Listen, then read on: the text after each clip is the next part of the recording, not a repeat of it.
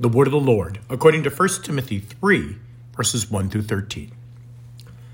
The saying is trustworthy. If anyone desires to the office of overseer, he desires a noble task. Therefore, an overseer must be above reproach, the husband of one wife, sober-minded, self-controlled, respectable, hospitable, able to teach, not a drunkard, not violent, but gentle, not quarrelsome, not a lover of money. He must manage his own household well and with all dignity, keeping his children submissive.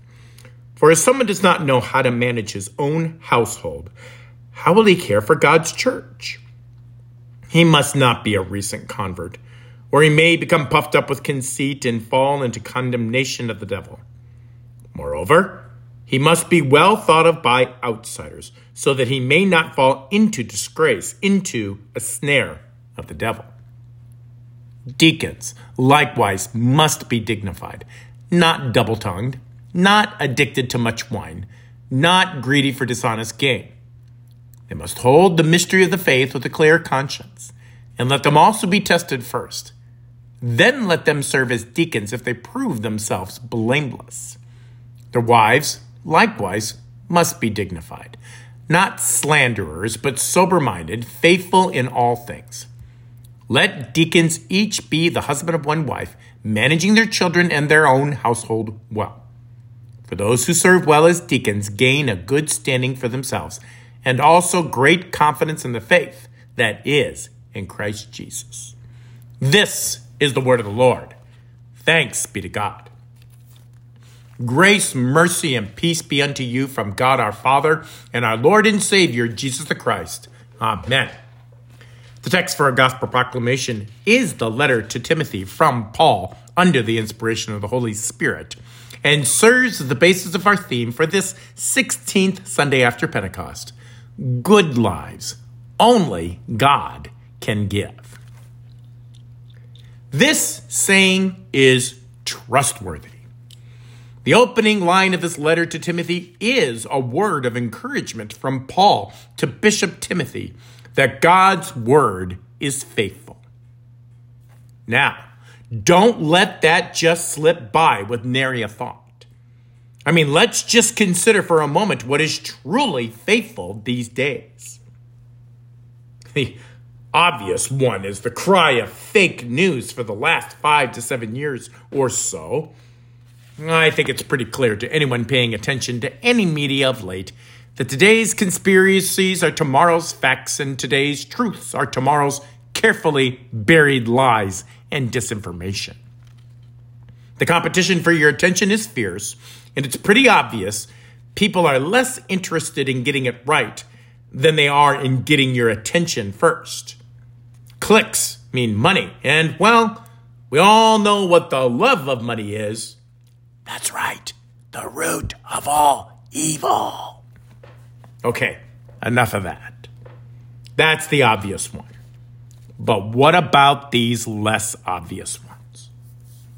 I have personally witnessed words in the dictionary and their definition thereof changed in online dictionaries literally the same day some famous person defined it differently to fit their cultural agenda.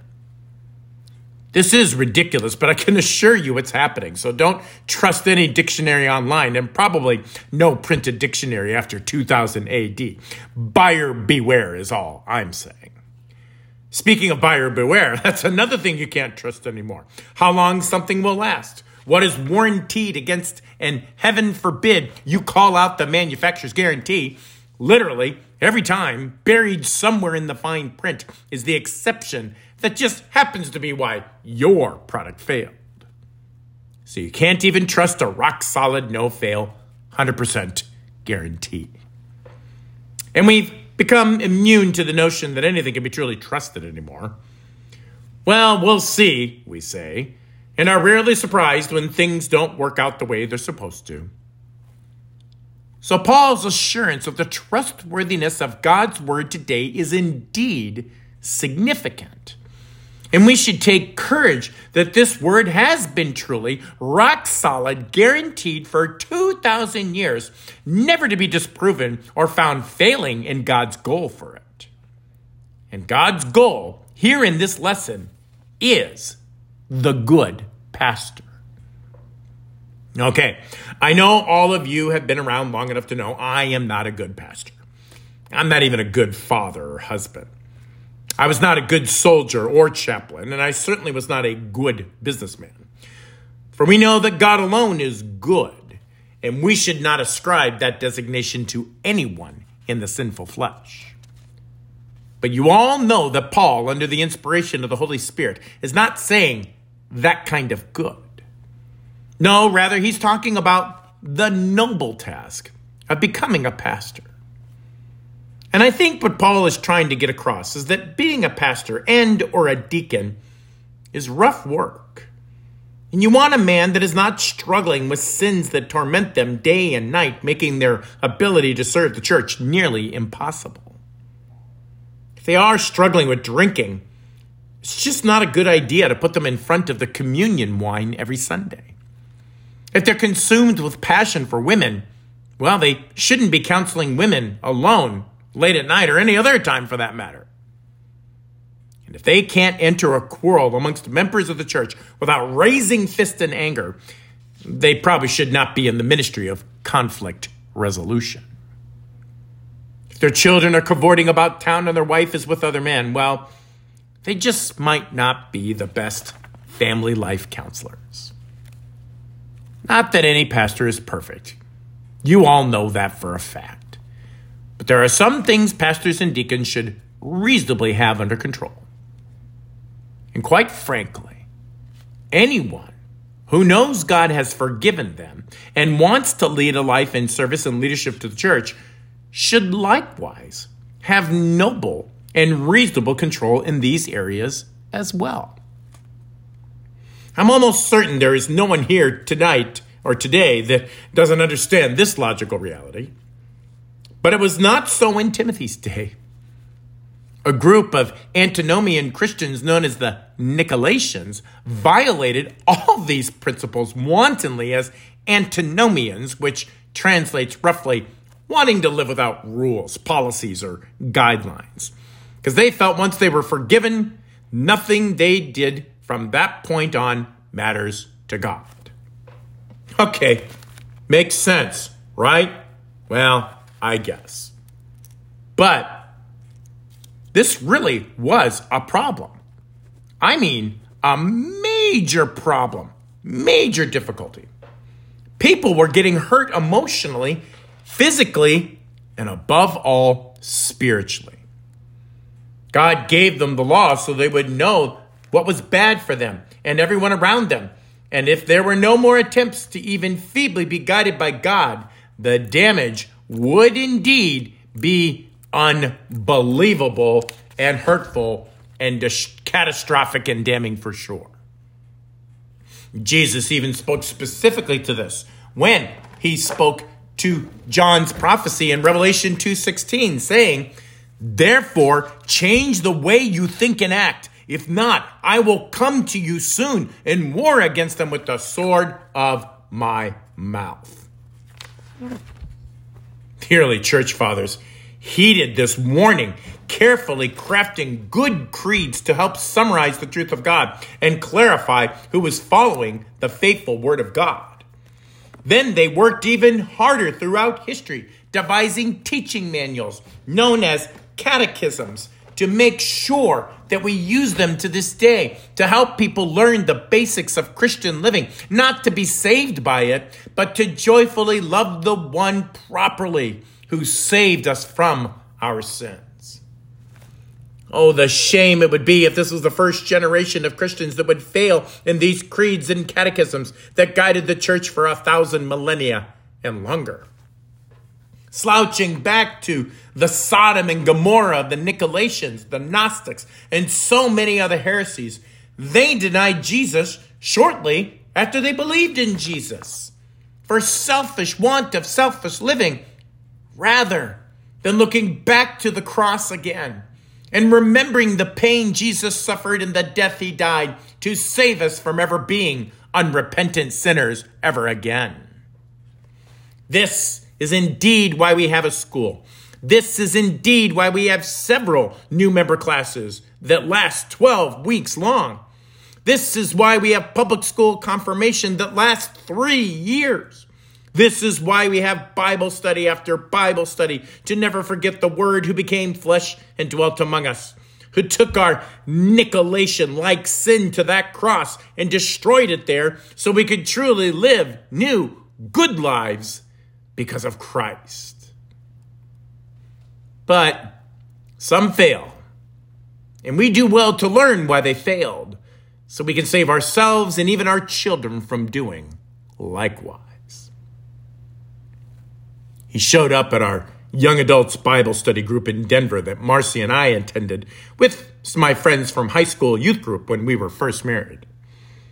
He came puppy dogging after a pretty Chilean girl who had just moved from Hawaii to be close to her mother in Denver. She was invited by her friend who was already in our group. Now, she always referred to him as just a friend that she met in Hawaii in a similar Bible study group there. And he immediately followed her to the mainland the same time she came over. A coincidence? I think not. And it turned out I was right. Shortly after they joined our group, he boldly broke out of their friend zone and asked her to marry him. And in utter shock as to his feelings, she confusedly said yes. The craziness of the romantic gesture overwhelmed her sensible nature. Well, mother to the rescue, pointing out some obvious flaws for their future marriage. First of all, he was a surfer growing up in Hawaii and had no skills, no prospects, and quite frankly, no way to provide for her, let alone pull his own weight.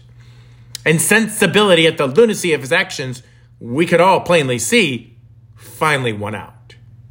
She broke off the engagement and returned the ring. Now, we all thought that's where the story would end. He would realize the jig was up, return to Hawaii and his surfboards, where he would forget about her forever. Boy, were we wrong.